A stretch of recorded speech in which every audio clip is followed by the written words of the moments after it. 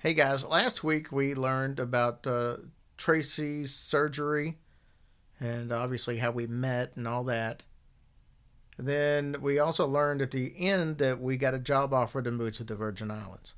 This week's episode, you're going to hear about that move and our experiences on the island, plus some paranormal experiences that I had before we had left. Actually, the paranormal experiences were spread out, but it was just a good time to put them in as we reminisced about leaving the house that honestly Tracy and I had spent our whole marriage in at that point. So this episode is not going to be as long as some of the past ones because there was only two chapters left and they weren't long chapters of part two. And then we'll start part three next week. So enjoy. Chapter 18. Parting is such sweet sorrow. Moving to an island is not an easy task, and when we accepted the new opportunity, we didn't realize that we could not ship all of the contents of our two-story house to our new location. We gave away some of our furniture to our children and had a huge moving sale to get rid of as much as possible while making a little bit of money for the move. My new company gave me $6,000 for moving expenses. When considering the cost of travel, securing a new place to live, and getting a vehicle once there, that amount of money was not very much. Once the house was empty, we were hit with just how many memories that house actually held for us. This is the house that we spent 6 years together. We reminisced about all the holidays and birthdays celebrated here. Our grandchildren had been born while we lived here. This is where we met our future daughter-in-law, Kelly, and her beautiful daughter, Elena.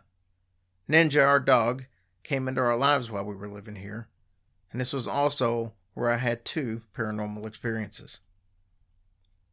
The first experience was on Friday, February 27th, 2009. The hour was early, around 2 a.m. Tracy and I were asleep in our bedroom when our TV turned on by itself. I assumed that the remote was probably in our bed and one of us had rolled over on it, turning on the television. After searching for a few seconds with no luck, and wanting desperately to get back to sleep, I got up and manually turned the television off. I noticed as I turned off the television that the remote control was sitting on the entertainment center right beside it. We could not have turned on the television by mistake. I was tired and I really did not care at this point, so I climbed back into bed, and before I could pull the blanket back over top of me, the television blinked back on. I was now frustrated and mad at myself for not bringing the remote control back to bed with me. I seriously was not expecting this to happen again. I got up, again, and turned off the TV, and this time I brought the remote control back to bed with me. Surprisingly, I was not scared or worried that the television had turned itself on. And as I quickly sank back into sleep, the television blinked on again. Fumbling for the remote, I pressed down the power button. Again, the television came back to life, and this time Tracy woke up and she suggested I unplug the television. That seemed to fix the problem. The following afternoon, I received a phone call from my former regional manager, Monty. He asked if I'd heard the news about Dave. Dave was a larger-than-life person with whom I'd worked. We were close back in the mid-1990s. We had kept up with each other since, but rarely spoke. Dave was a big man, close to 500 pounds. He was like a big teddy bear and was one of the most caring people that I had ever met. He and his wife had adopted 2 boys with disabilities. That was the kind of people that they were. It turns out that David passed away during the middle of the night from a heart attack. He was only 47 years old. I was extremely saddened by this news and immediately thought about the issues with our television. Was this Dave saying goodbye? I will always think that it was Dave. We never had an issue with that television turning itself on again, not even once. The next paranormal incident that I want to share is an extremely hard experience for me to discuss. This occurred on Friday, September 7th, 2012. Tracy and I were leaving early the next morning for a weekend trip to Nashville, Tennessee. Storms had moved into our area, and we were hoping that they would be gone by morning. We completed our packing and turned in around 10 p.m. so we could get a good night's rest. The sound of the rain pattering on the windows lulled us to sleep. Shortly after midnight, we were both abruptly awakened by the blasting of a DVD coming from the surround sound system in our family room, which was right next to our bedroom. We rushed in to investigate. This was a very high-powered system and would send thunderous bass through our house when it was cranked up. We knew that we were the only ones in the house. I immediately went into the unit and turned it down, and then turned it off. I decided to turn it back on and take out the DVD just in case it came back on so it would not wake us again. The player would not power back up again. We were uneasy and could not think of a logical explanation for the system to have turned on by itself or why it would not turn on now, and eventually we finally went back to sleep. The next morning we ventured to Nashville and checked into our hotel room. We spent the entire day seeing the sights and even participated in a ghost tour that evening. On Sunday, we decided to walk through the Opryland Hotel. This place is gorgeous and a must-see, even if you don't stay there. There is a boat ride on an indoor river inside the hotel, and we decided to partake. As we waited, I glanced at my phone and noticed that I had a missed call from my best friend Rondell. I tried to return the call a few times, but could not reach him. After 15 minutes or so, he returned my call. I will never forget this phone call for the rest of my life. Rondell told me that his brother, who was a great friend to me as well for over 25 years, had been killed in a car wreck. They had just found his car earlier in the day. He had driven off the road during the storms Friday night. Not really being in a mood to sightsee, we decided to cut our trip a little bit early. We left Nashville and made the 3-hour trek back to Rondell's house to help comfort the family in their time of need. All we could think about the entire drive was that surround sound coming on Friday night. I knew that this was Kevin trying to communicate with me. That surround sound system never did power up again. The interior was completely fried. I didn't mind that loss since it gave Kevin a way to send me one last message. Kevin Tuttle was a great guy and a great friend. He was married and had 3 children, Danielle, Matthew, and Allison. Those children meant everything to him. Kevin, Rondell, and their dad Ron were extremely close and already had to endure the death of their matriarch when Kevin and Rondell were both young. Sandra died in her 30s of a heart condition. Unfortunately, Kevin was the one who found her body when he arrived home from school that dreadful day. I always wondered how that affected him, but I never asked him. As everyone got older and started their own families, we did not see each other near as much. About 6 months before his death, Kevin and I had started talking and seeing each other much more often.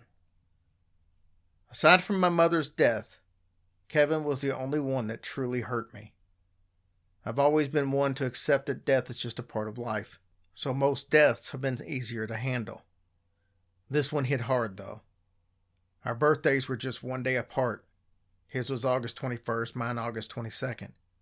And our children, his daughter Danielle and my son Austin, had birthdays that were just a day apart, March 4th and March 5th. Saying goodbye permanently was much harder than moving away from family. Chapter 19. Living in Paradise. Tracy and I arrived in St. Thomas at the end of January in 2014. That was Super Bowl weekend and we were establishing our new life in paradise. Our first day should have been a remarkable day, but it was not.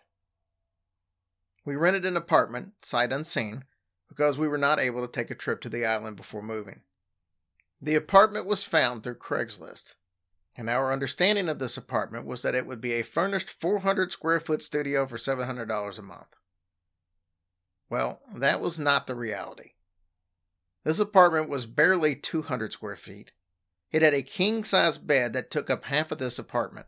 There was a heavily stained wing chair from the early 80s, and the stove did not work. There was also no kitchen table. Tracy sat down and immediately started crying. This was Thursday, and I was supposed to start work that following Monday. My immediate task was to find a vehicle. The only vehicle that we could afford was a custom-painted lowrider late 90s Chevy S10. Lowriders do not work well in St. Thomas because of the poor conditions of the roads. Honestly, I'm not going to write much about our time in St. Thomas. The island was beautiful, and overall my work experience was rather good. I worked with some amazing people, but we really did not enjoy our time in the place considered to be paradise.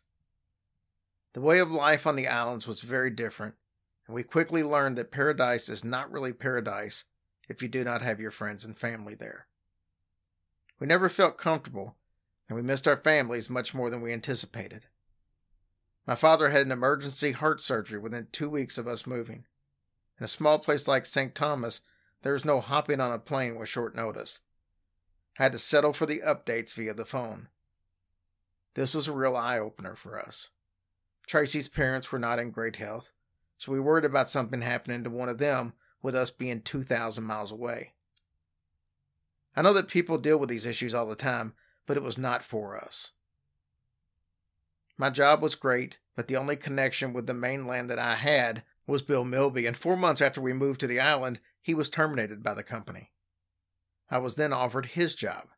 The CEO of Dial Rent-to-Own was a very unscrupulous man, in my opinion. He was always talking bad about employees to other employees.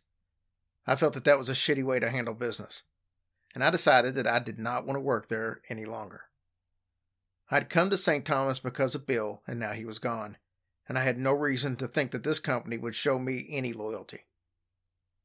On top of that, Tracy and I missed our family, and we hated our crummy apartment.